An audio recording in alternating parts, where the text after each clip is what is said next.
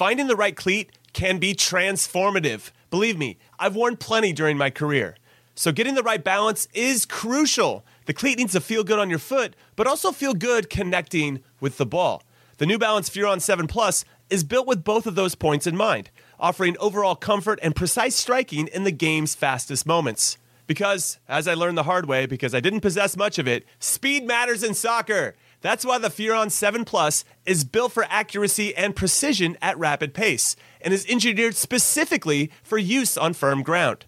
Why is this the ideal cleat, I hear you ask? Well, not to get too scientific, but the Furon 7 Plus offers a lightweight yet supportive hypo-knit with mesh lining upper construction and is paired with offset lacing for a truer strike of the ball, which is a long way of me saying that your game will immediately get better when these are on your feet. Learn more and purchase the Furon at newbalance.com. Robert Half research indicates 9 out of 10 hiring managers are having difficulty hiring. If you have open roles, chances are you're feeling this too.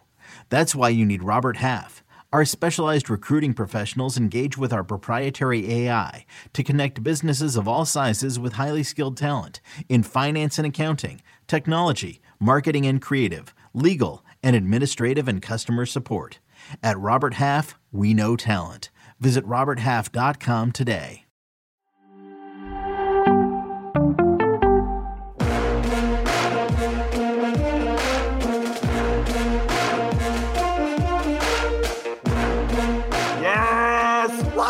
Everyone, and welcome to Aaron Johansson's favorite podcast in soccer we trust.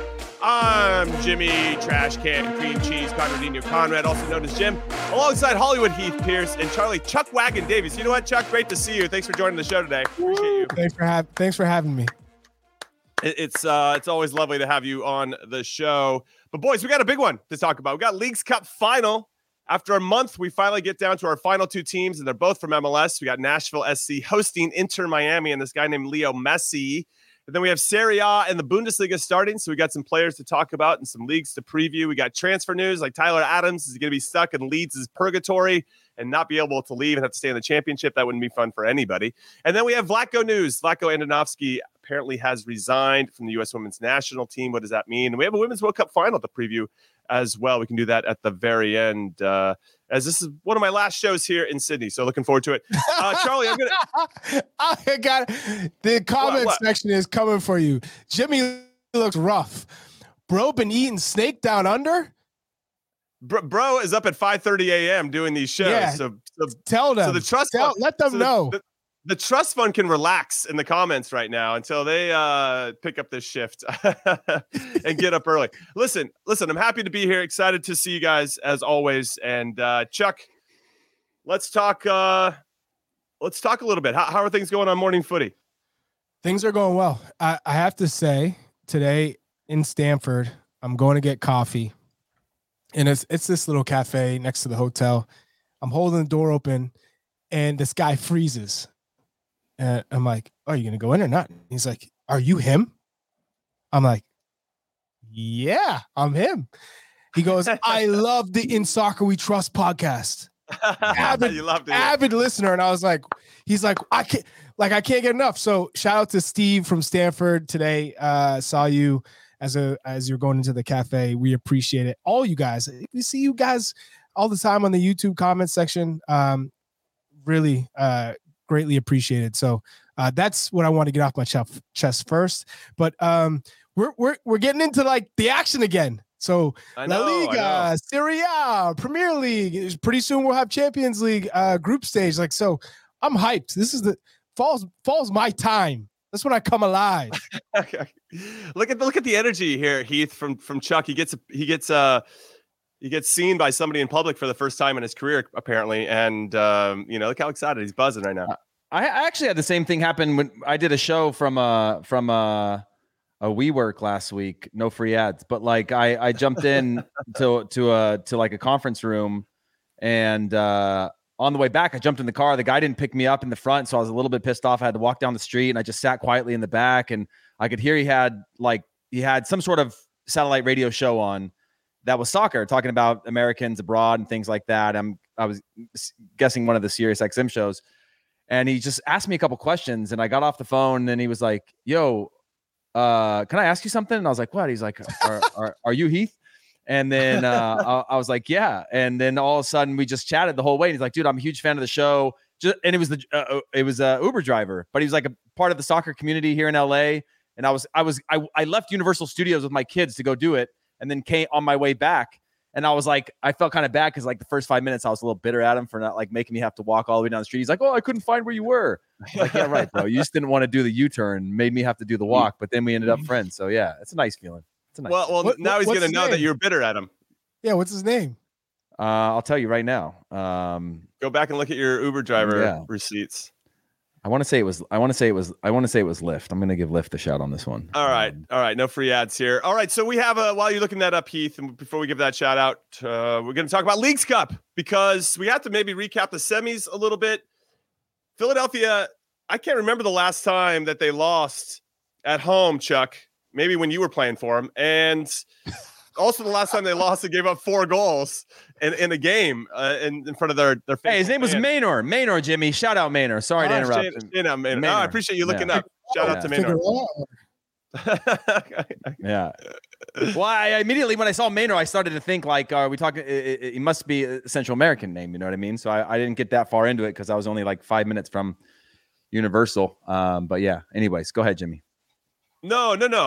Shout out to Maynor, and I'm surprised you didn't just walk if it was only a 5-minute drive, but conversation for another time. So let's talk about this first semifinal, Philly versus Inter Miami, and Inter Miami are excellent at scoring goals early. I think in the 4 of their games so far in Leagues Cup, they've scored in the first 15 minutes, and then it's just kind of done and dusted. You have to chase the game a little bit, and Miami's going to definitely kill you on the counterattack, and they've done that in real style. And so Heath, actually wanted to hear from you because I know that Chuck is going to have some Philadelphia Union talk, but Jim Curtin said some really funny things afterwards. He's the coach of Philadelphia, and he just said, I think there was a little bit of too much excitement. We're too excited. Maybe we showed a little bit too much respect. This is Jim Curtin. We got punished by a good team. We got humbled a bit. They're only going to get better. That Miami team is going to go. And he went on to say that their ownership is going to spend like crazy. They're going to make them the best team in the league. They may already be the best team in the league that's coming, and I don't think anybody's going to stop them.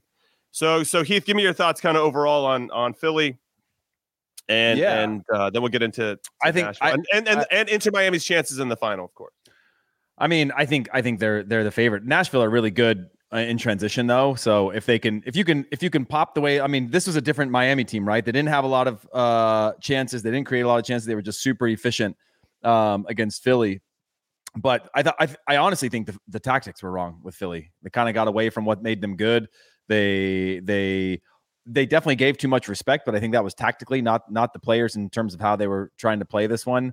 And overthought it. And I think that's always the risk in these types of games is you go in having to overthink it instead of being, you see the way that each team or every goalkeeper in the league is like, nah, not me, not today. And then he bags on every goalkeeper in the league. Same thing tactically. You go, oh yeah, we're smarter than that. We're not going to be the ones that let Messi get all this space and time. And they actually prevented him from getting a ton of touches in that game. But that clinical nature. And also, by the way, Andre Blake had a really bad game. And when you give up an early goal, it changes the whole mood of the stadium, it changes the momentum of everything. But I still think the tactics were off on that one. So as much as respect as I got to give Miami for the momentum they have, I still think it came down to Philly more than anything. Yeah, I think Jim Curtin acknowledged that as much as well. And they didn't take their chances, Chuck, right? They had a couple chances, they didn't take them. Well, I mean, Heath is spot on.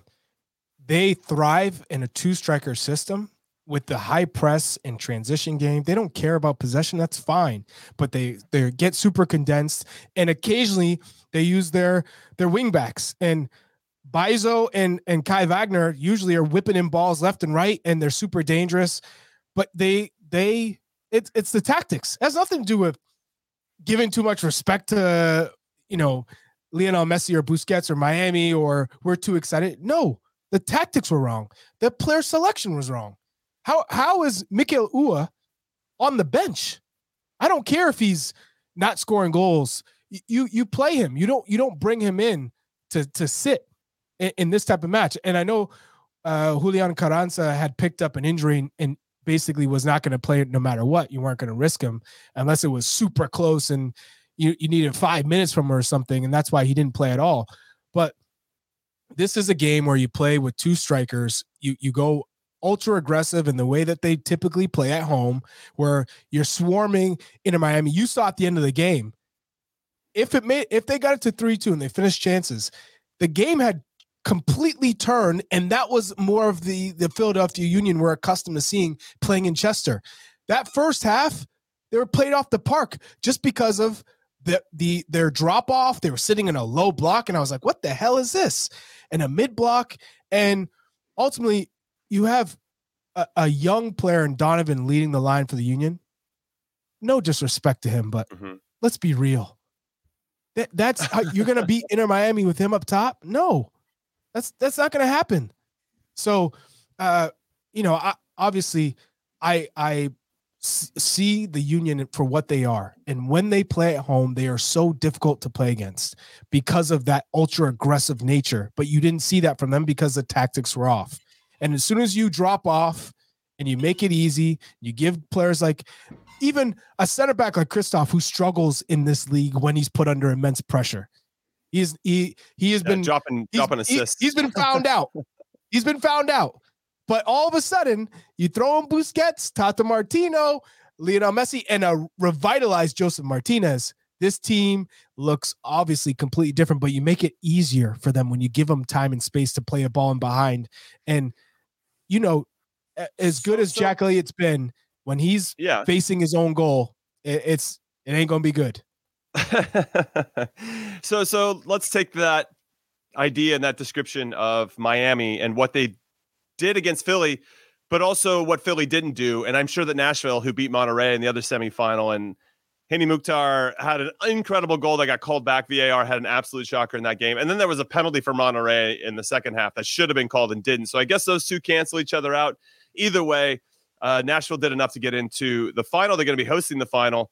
And there's a big question about tickets and how much they cost. And I actually want to get into that with you guys a little bit. But first, let's just preview this tactically.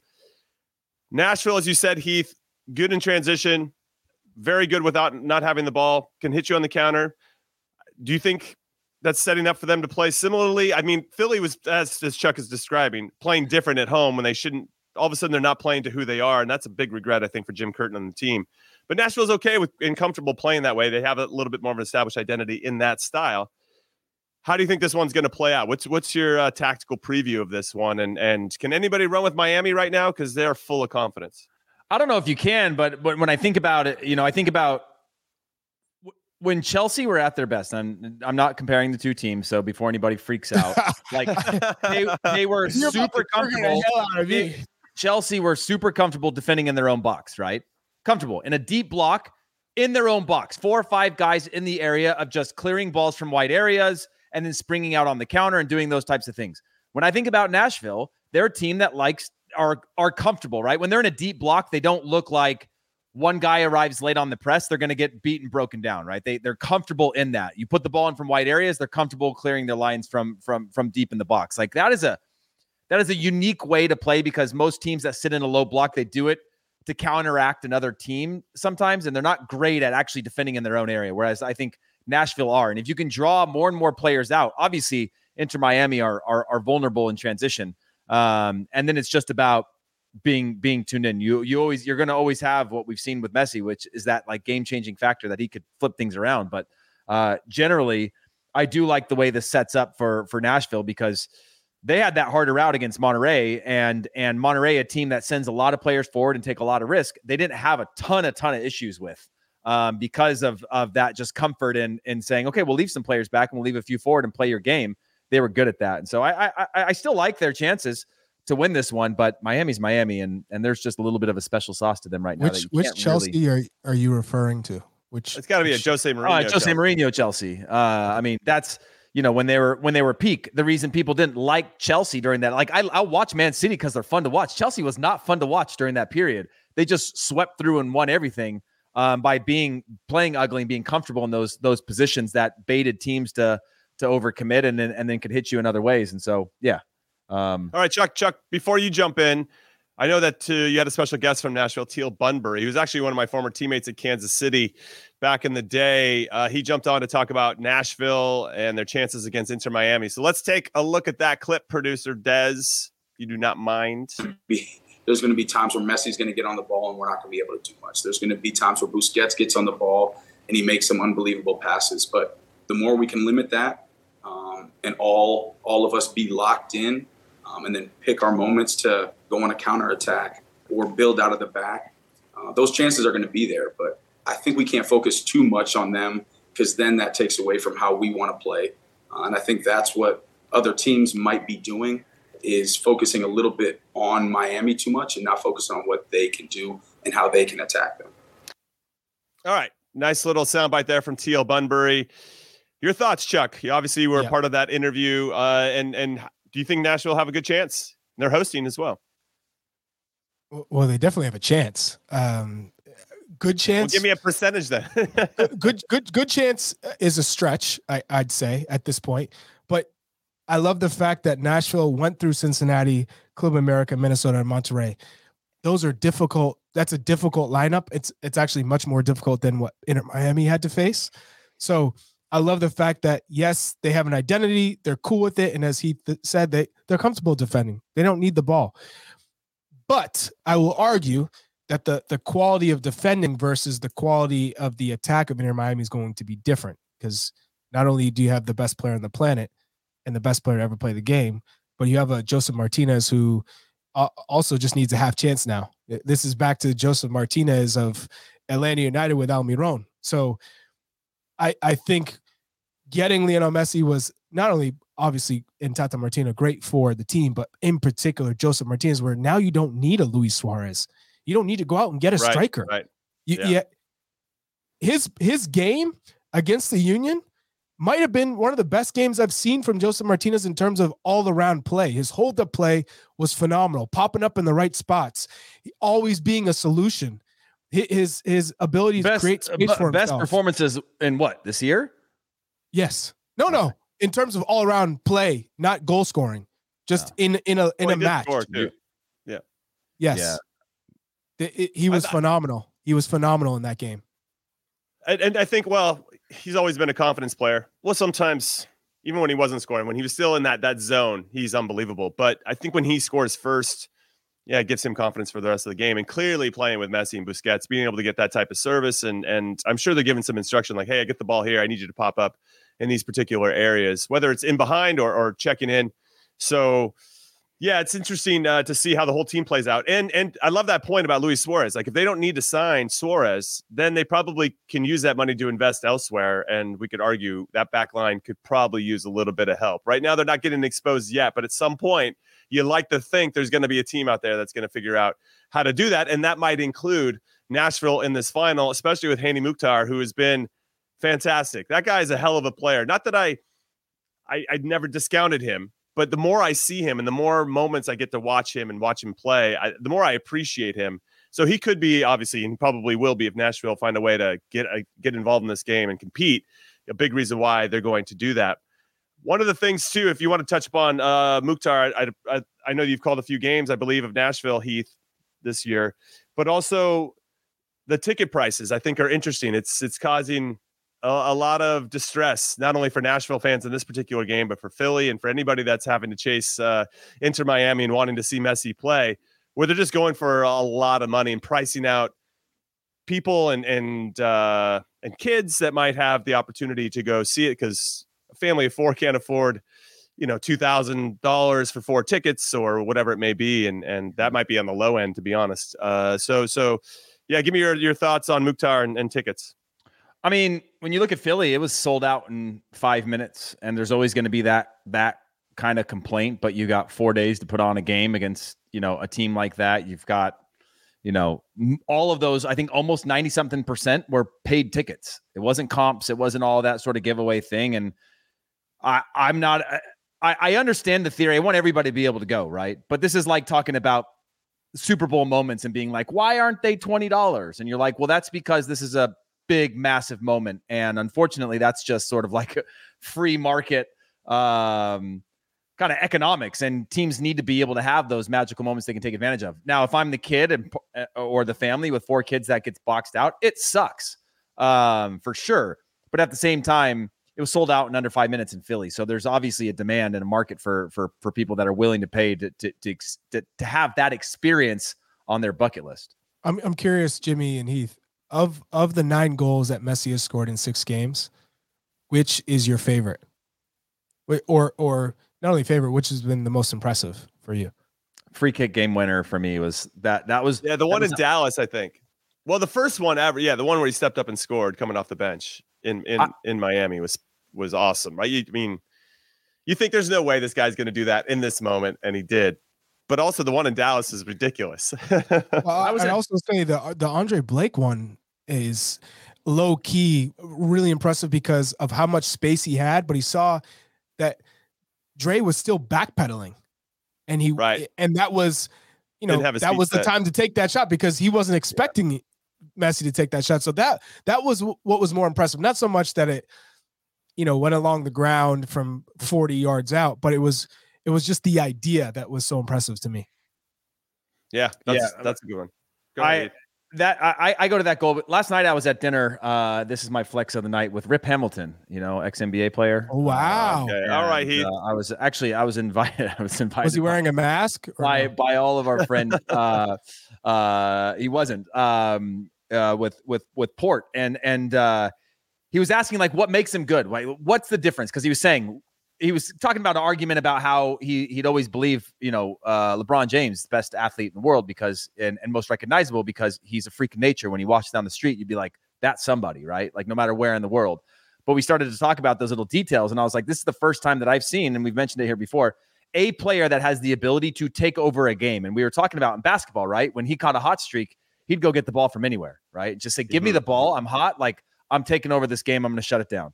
But in soccer, it's such a team sport and teams can prevent that. And you've got a goalkeeper and 11 players behind the ball that it's really hard to have that player. So when you talk about Messi being set up with a free kick where the goalie kind of knows where he's probably going to go, can't leave too early. You've got a wall. You've got all these things to deliver in that type of moment.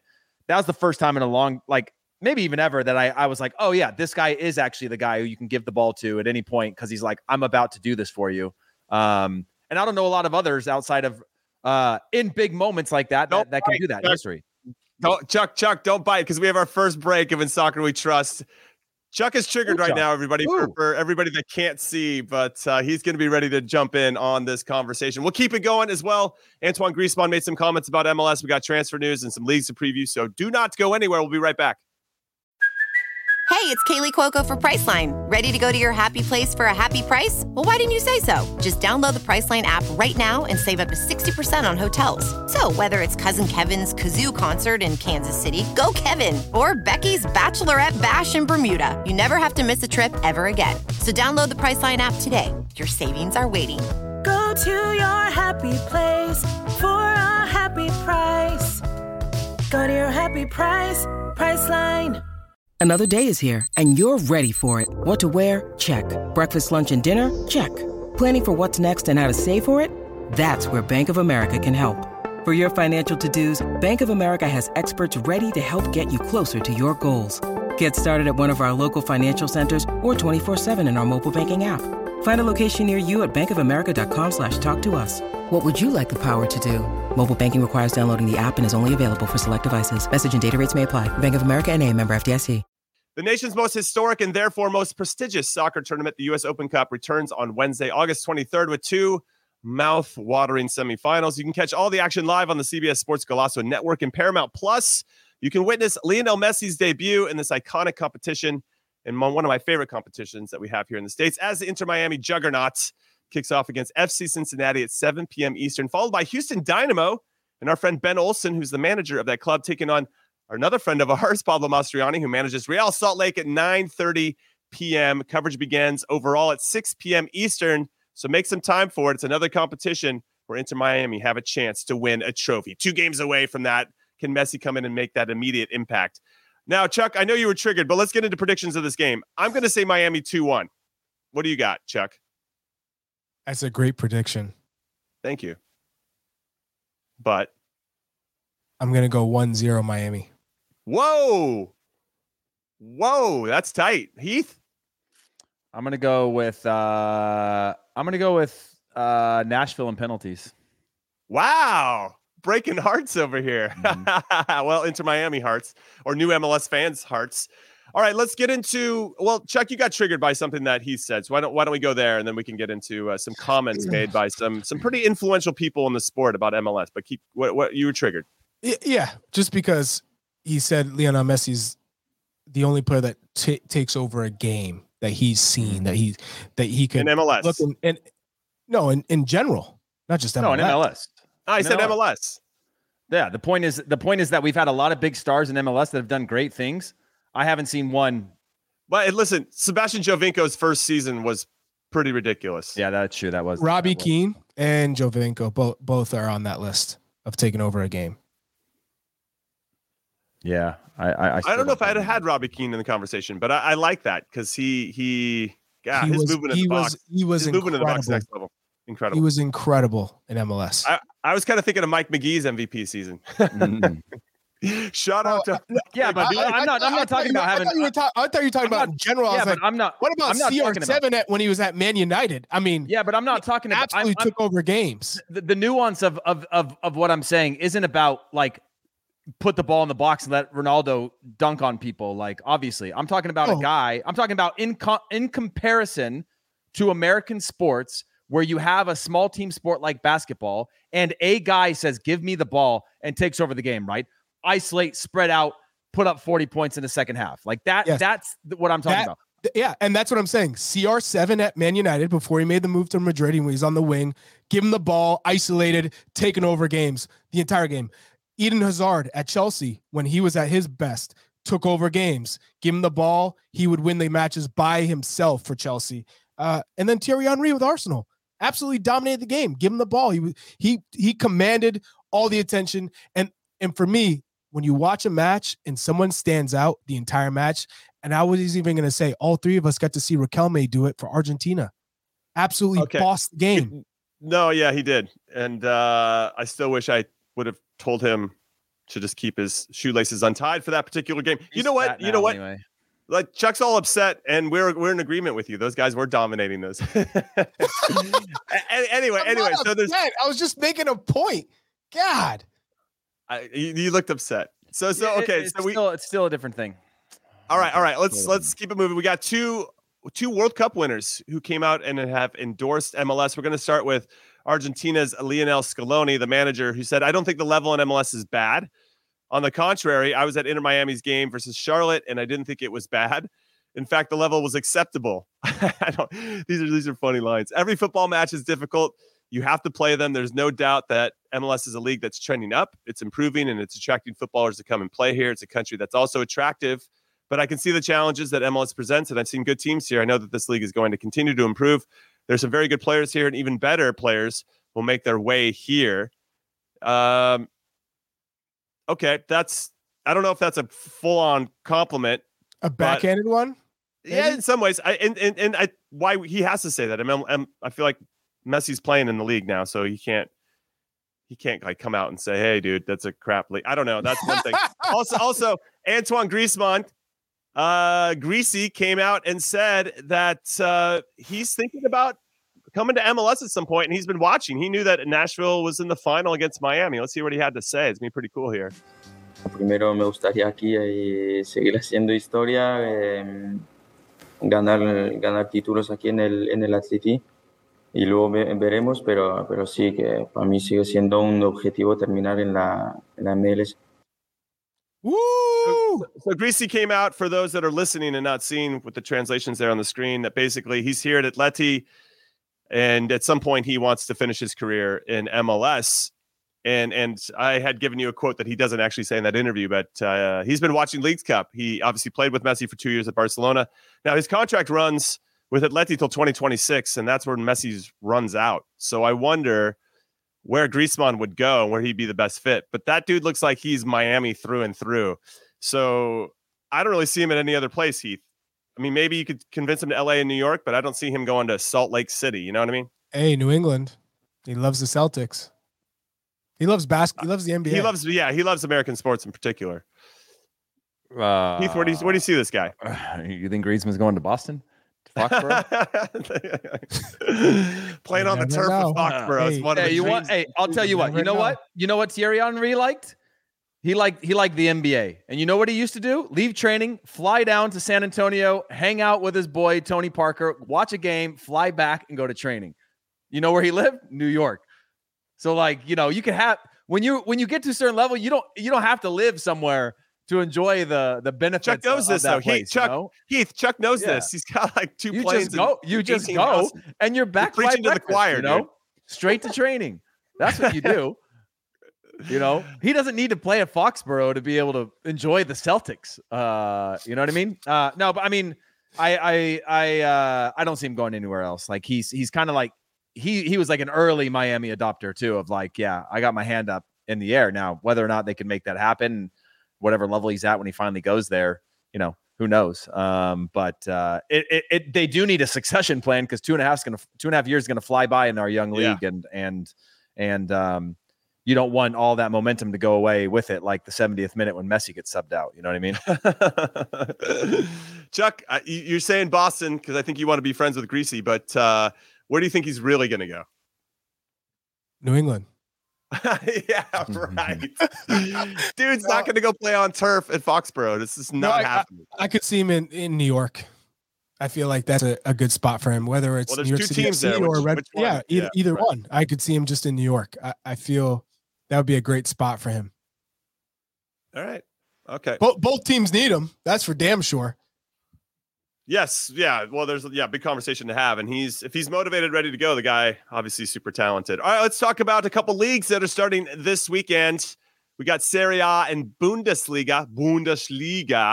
Also, don't forget, every Serie A match this season will stream live on Paramount Plus with select matches simulcasting on CBS Sports Network and CBS Sports Golazo Network as well. So that's very exciting.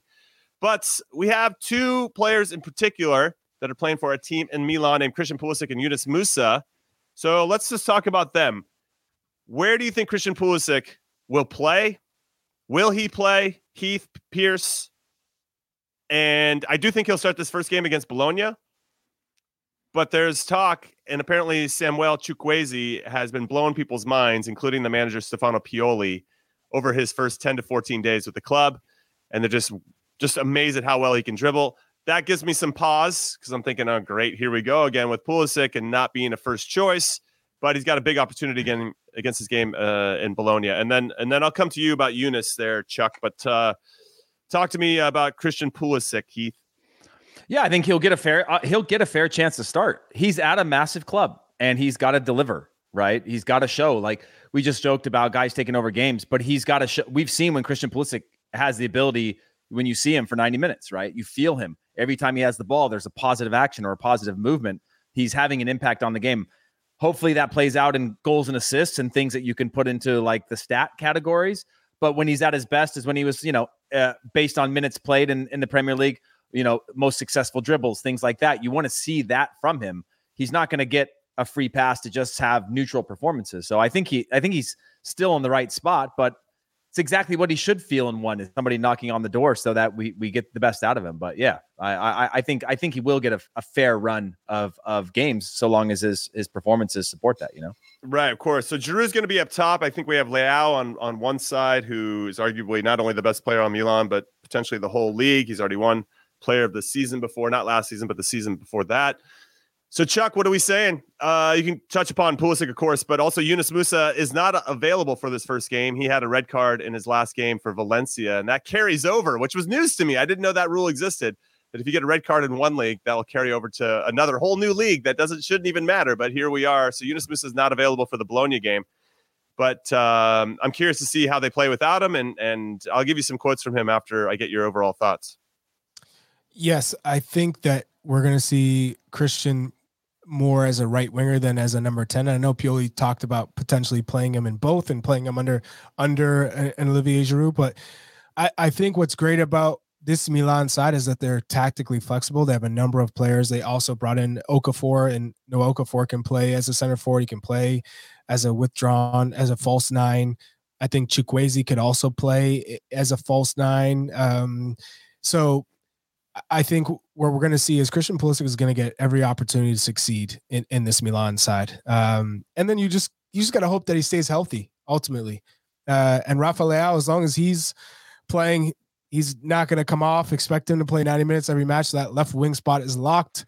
And then Olivier Giroud, I think you're going to see him rotated quite a bit because I don't think he could play every single match. And so that's where you'll start to get some opportunities with that 9, whether it's Okafor or Chukwueze, false 9.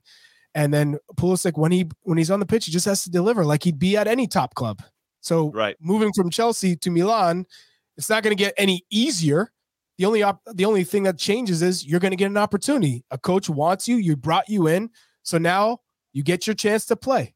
When you get your chance, you have to take it. If you don't, guess what? Chukwueze's going to play. Okafor is going to play. Reinders is going to play. So here's the question. Yes. But the question for me is, and this is all subjective to a manager's preference, but say you're the coach, how much of an opportunity do you give someone? Like, okay, sometimes that first game might not go well. Does that mean that somebody has to sit the bench for a couple of months? I mean, do you give, what's your leash? What's your rope that you give a player to, especially ones that are coming into a new league, and it's a different competition. It's not necessarily better or worse. It's just different. And you have tactics that are different and different teammates, of course. Mm-hmm. Do you give a Pulisic, what is that? Is it 2 games for you? Is it 3 games? Like, how much do you give a particular player? And then Chukwueze comes off the bench for him on the 60th minute for 3 consecutive games. I always wonder that because it's even when I coach, it doesn't matter what age, you're like, okay, when do I start to move on to somebody else or try something different? Being a striker and having played in Europe, the demands are quite different, right? Because right now it's results driven. This every league, there's so much pressure for Milan to not only compete in Champions League, but also to win Scudetto, to win Coppa Italia, Coppa Italiana, right? So Super Coppa Italiana. So you have to figure out how much do you going to give a team to settle in, to build that chemistry versus what are the results that we're getting? Is Christian not playing well, but the team's still winning? Then you can continue to give him a run of 3, 4, 5 games. But as soon as they start to lose and he's playing and he's not playing well, or he's not playing better than the rest, he's going to get changed. That's just how it is. It's results driven business. So ultimately you'd like to see him get a run of 4 or 5 games. Cause that I think is enough time to see, establishing. Does everyone learn your tendencies? Does he learn everyone's tendencies? Does he have a good idea of the tactics that Pioli wants? Good idea of the league, because Premier League and Serie A are going to be quite different. So ultimately, I think a run of 4 or 5 games is typically what you get, and then it's off to the bench if you don't deliver.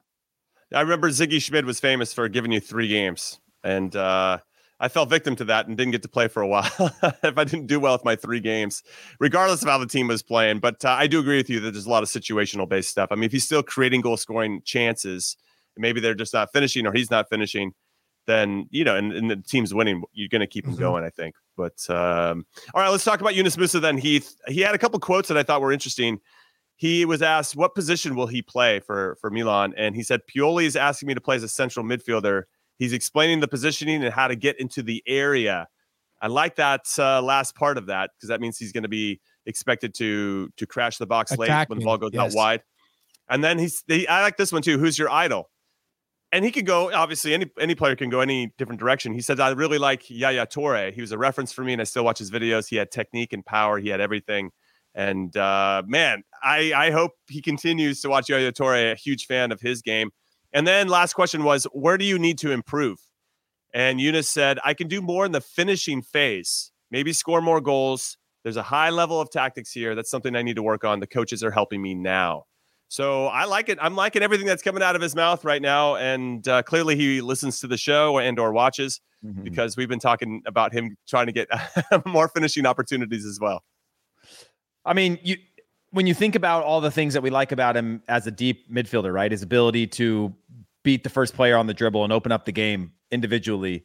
And you think about adding that in the attack, right? It's the same principles in theory, right? Being able to free yourself up to get a shot and be clinical in that finish, like timing of your run into the box, like all those types of things of understanding time and place.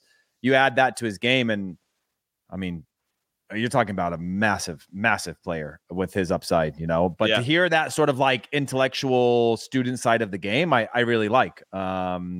It's great to hear. And it's not just like, sometimes we look at these guys and we're just like, why aren't they better than they are? And clearly he's got some things that they're working on, that I think, again, that self-awareness at his age is pretty great, right? Because you asked me at that age, I don't know, I might give you a few things. I'd say, crossing or whatever it is, but like he's more, because he's got such a high quality, he's in the details of what he should be doing. All right, so AC Milan are currently plus 400 to win Serie A. Inter, the team they share a stadium with, the San Siro, are favorites at plus 175. Milan will also be in the Champions League. That draw will be happening very soon, and the first game is away. It's happening on Monday at 2:45 p.m. Eastern. Make sure not to forget that every Serie A match this season will be streamed live on Paramount Plus. So that is very exciting. But let's talk Timo Weah really quick, Chuck, before we get to our second break and last break of the show. He's playing for Juventus. And so the big question is Maxi Allegri. Where will he play? Will he play out wide right? Will he play as a wingback like Juan Cuadrado? And I guess another question to add on to that, should Greg Berhalter try to replicate whatever he's doing for his club team? And then we got Weston McKennie, obviously. We got to throw him in there too, because he feels like he's still not the guy under Allegri, and that's a bit of a shame because we know that he's got it in him, but he might need those running games too to build that rhythm. So your thoughts on Juve and Weah and McKennie? Well, I'll start with Tim Weah, and what we saw from him in the Nations League as that right winger was phenomenal. Just a complete performance in both matches. Just so confident on the ball. And he even said, as good as I am or have played as an attacking player with the U.S. men's national team, my long-term position is that right wing back spot. So he's bought in to being a right winger for the rest of his career. So I found that interesting given his upside, as we were saying, as a 9, try the 9 or be more of an impact right winger when he's committed to playing both sides of the ball.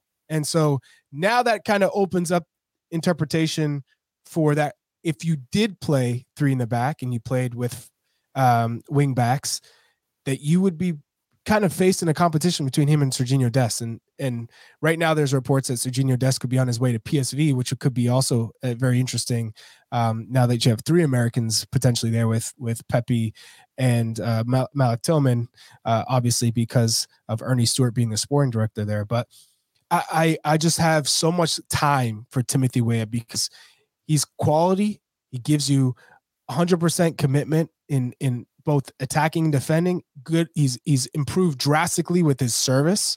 So his crossing and his final ball have been drastically improved. He can score goals as he did in the World Cup.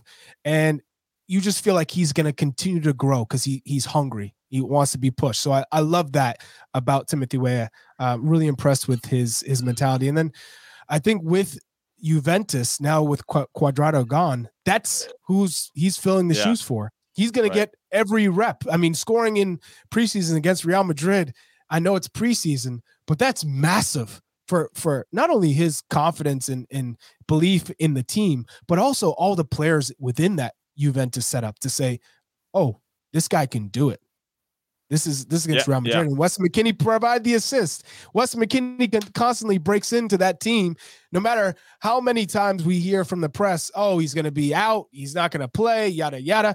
He finds a way to get on because he's a primetime player in terms of he's going to give you the both sides of the ball, tackling, gets on set pieces, and the aerial dominance. I think that's what separates him from everyone else, is how good he is with his timing in the air and tackles. Yeah, it's going to be an interesting season for Juve and for our 2 Americans on the team. They are currently plus 375 to win Serie A, and they also don't have any European football, as it were, to compete in. And I think that just helps them have a better chance at getting back and being competitive for the Scudetto. Their first game is away to Udinese, and that's Sunday at 2:45 p.m. Eastern. And remember, the games are on Paramount Plus, so let's go make that happen. Very quickly on the Bundesliga, we got Gio Reyna and Borussia Dortmund, who should have won the Bundesliga last year and blew it at the very end. They've got a big game. How are they going to play without Jude Bellingham moving forward is going to be very interesting. Brendan Aronson going to make Reyna's out, by the way, for the weekend. They've announced that he's not. Oh, wow, he's out. Yeah. So his injury woes if continue. He's even training yet?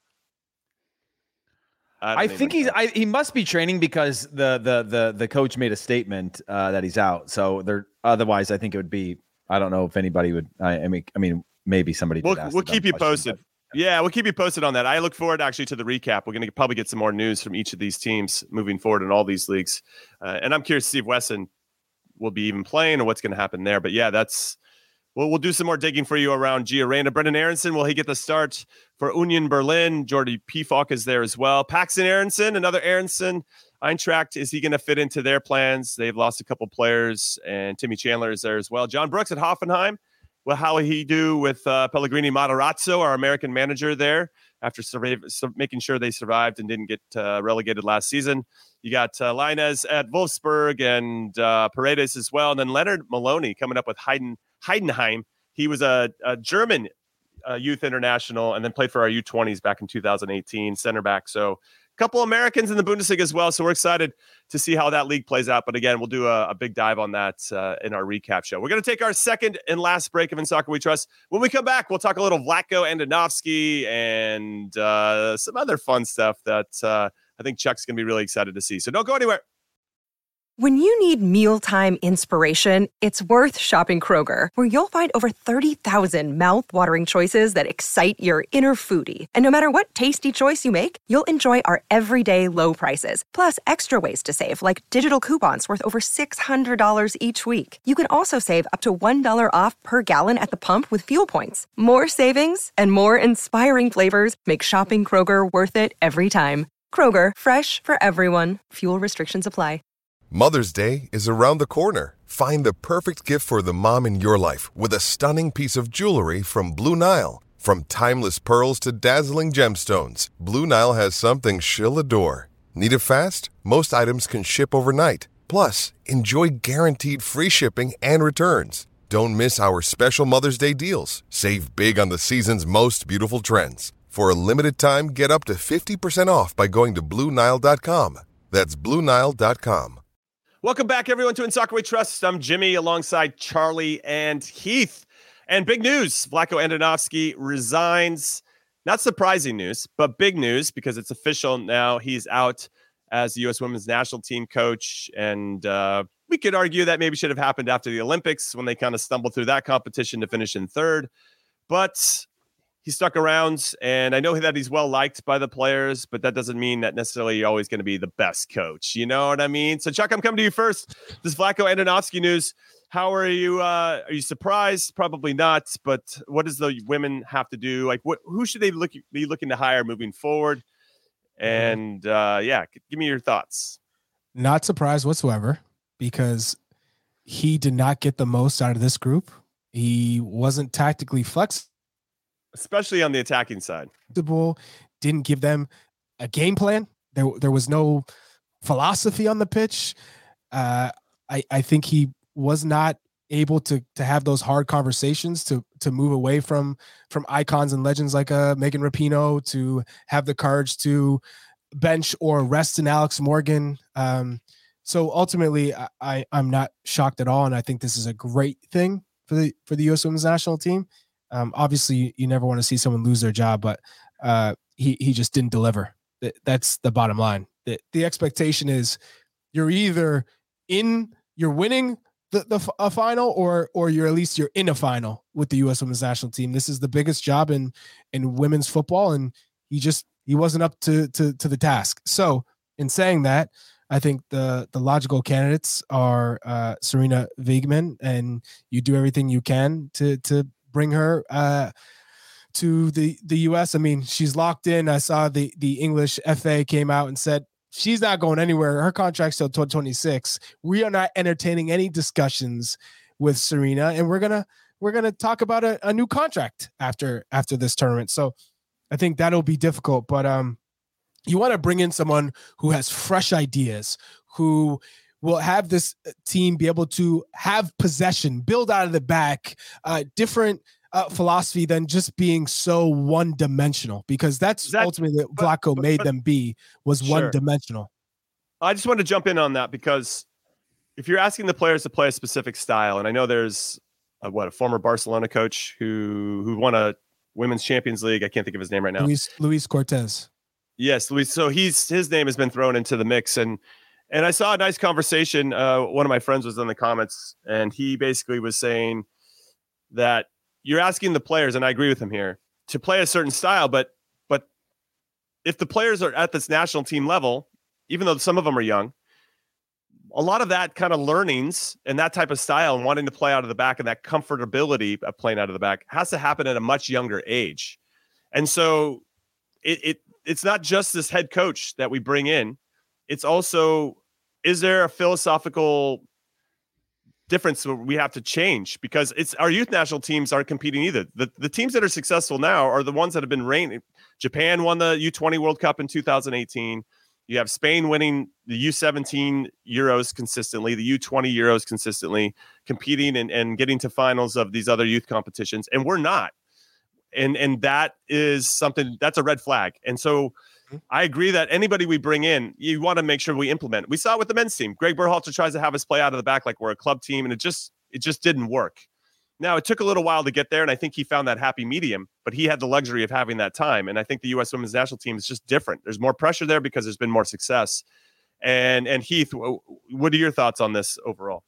I mean, you just look at the fact that over his entire window, he had 5 losses, right? That's just the different standard that you're expecting. They're expected to beat. But he only everybody. won three out of 10 games in major tournaments. Well, that's what I mean. That's what it comes down to. Like he's judged on major competitions. Versus Trinidad and Tobago. Yeah. And, those don't mean anything. Qualifying, all the expecteds are the expecteds. Like they're, and so, but it is cultural. Like you how you want to play has to happen at a much younger age, and it's a personnel-based system, right? We talked about with Greg. Like, if you don't have a guy that can play out of the back, then what are you trying to play out of the back for? Right, right.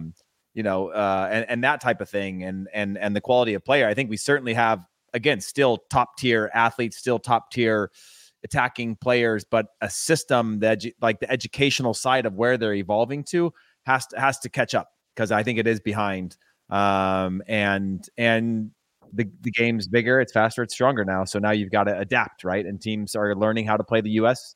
differently than they did before. And so there's just a lot of pieces that go into that aren't just as simple as, I think, just, play with a back 3 instead of a back 4, or gegenpress. I would add to, it is pretty simple given the coach, because then you change the players and it's all about player selection. And right. A coach like Serena Vigman just goes, you know what?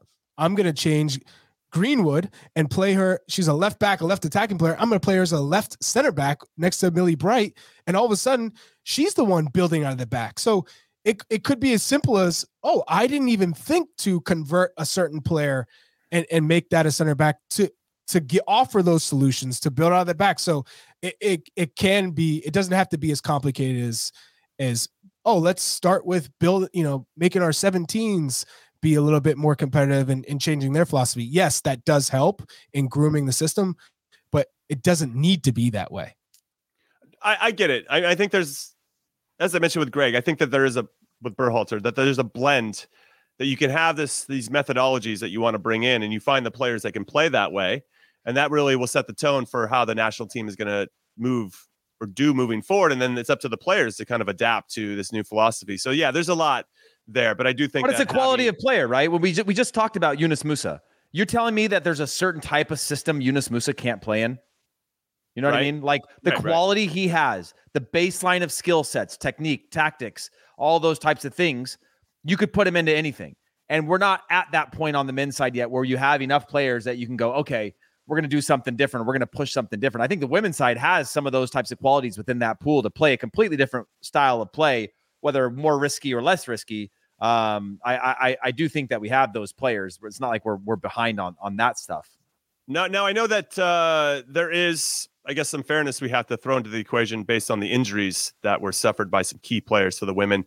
But then I see the same thing for Serena Vigman and England's. They're missing Leah Williamson and Beth Mead and players that led them to the Euros or winning the Euros last summer, including a couple players that retired. And yet they're still cooking with some gas. And that's why Vigman, I think, is considered one of the best coaches in the world. So at FA is like, we're going to 100% reject any offers coming for her. We're going to lock her in. And I completely understand why. She's only lost once for the Lionesses throughout. So let's maybe not have her included in the conversation because it doesn't feel real. But who do we want to see take over the U.S. Women's National Team? We have Laura Harvey. You have Emma Hayes, who coaches Chelsea right now. Laura Harvey's with. You got Tony G from Australia, who, for those that don't know, was the assistant coach under Jill Ellis for 2015 and 2019 when we won back-to-back World Cups. And She's part of the 2012 team. Before that. Yeah, Pia Sundhage, she coaches Brazil, and I think she'll probably be on the outs at Brazil after them. No, but I'm saying Tony was with her assistant before that. That's right. Yeah, you're right. He had two cycles. I mean, Heather O'Reilly was here with us, and she was talking about maybe Pia being part of the conversation. I don't know if you want to recycle somebody or try somebody new. But Chuck, who will you be leaning towards right now?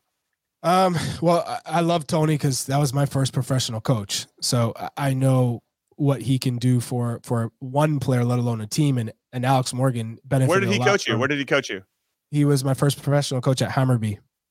Okay. And so him having coached club football, both men's and women's, and then moved into the international level, I think he's just a phenomenal he's a player's coach. And he gives you tactics and ideas, and he's super creative. And what he was able to do with Australia without Sam Kerr, I mean, to get them to that point, to semifinals, phenomenal.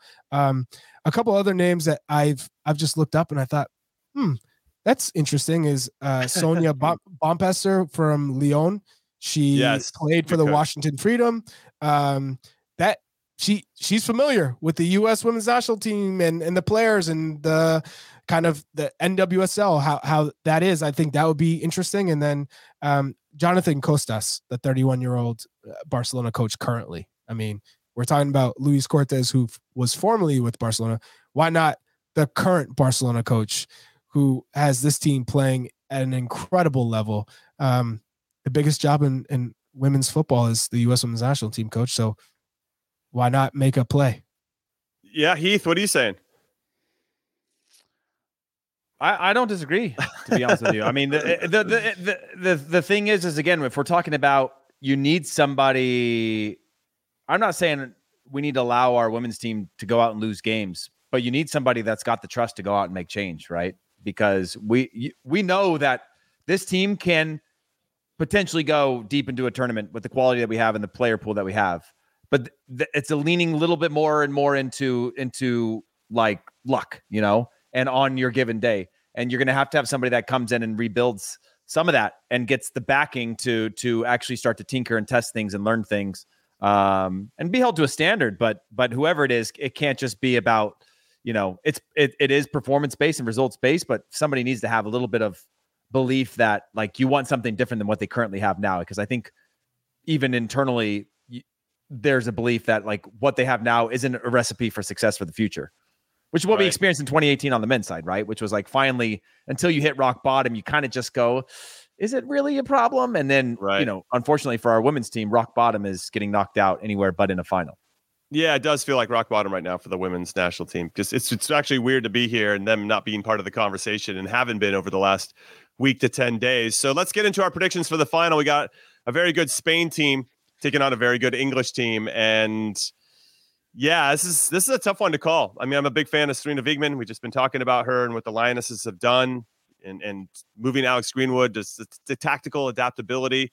But Spain actually looked better without Alexia Putellas, who is the reigning Ballon d'Or winner. And she doesn't seem happy about it. But when Jenny Hermoso drops into midfields, and Bonmati, by the way, number 6, and Teresa, number 3 for Spain, are excellent in their midfield. And when Hermoso drops in, that's when I think they're cooking the most. But Putellas is a special player too, and obviously she's gonna have a chip on her shoulder to make something happen. I don't know. This is a tough game for me to call. It's really can Russo and Lauren Hemp up top actually create some opportunities against the Spanish defense. By the way, the Spanish goalkeeper, Chuck, I'll come to you on this one first. This is her third ever cap, or I guess it might be number 4 for her in the final. She started the round of 16. It was her first ever cap, and here she is. She doesn't even start for Barcelona, her club team. She's second there, but due to all the stuff with Jorge Vilda, the coach, the number 1 top choice isn't available. So, Chuck, who do you like in this one? I think it's gonna be close.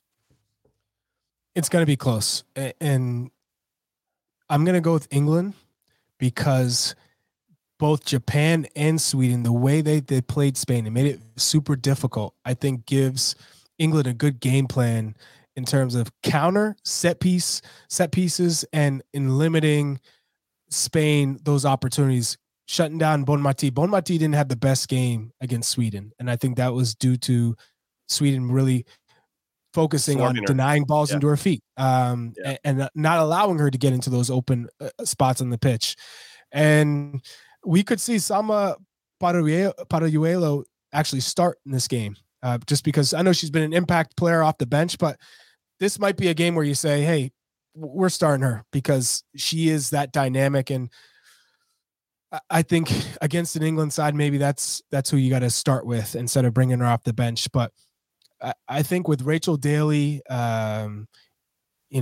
she's been pretty phenomenal. And Lucy Bronze gets up and down. I mean, she's super familiar with the Spanish side playing in Barcelona, and Kira Walsh is a star for Barcelona. I think they just have enough experience, and with a top manager like Serena Wigman, I think they'll be able to get it done. It'll be close, but I think England pulls off the win.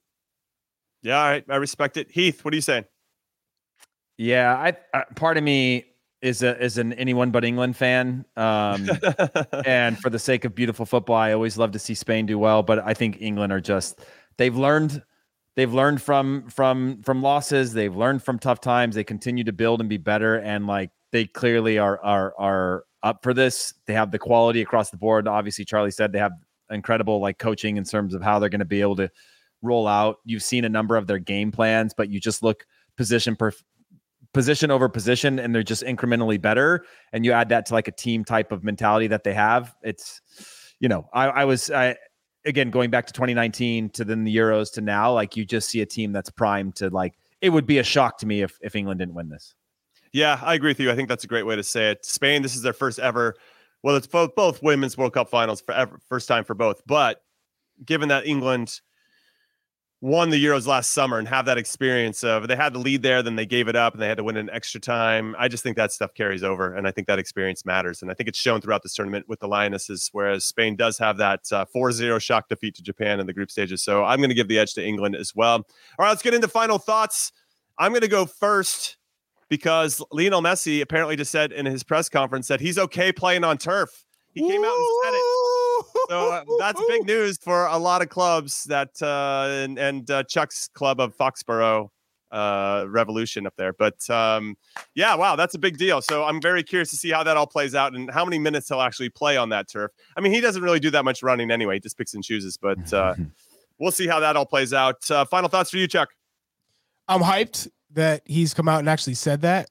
We'll see come Atlanta United in September if he's on that pitch and he's playing 90 minutes. But now that we've seen Inter Miami in Leagues Cup, do we think they're not going to get in the playoffs given their schedule?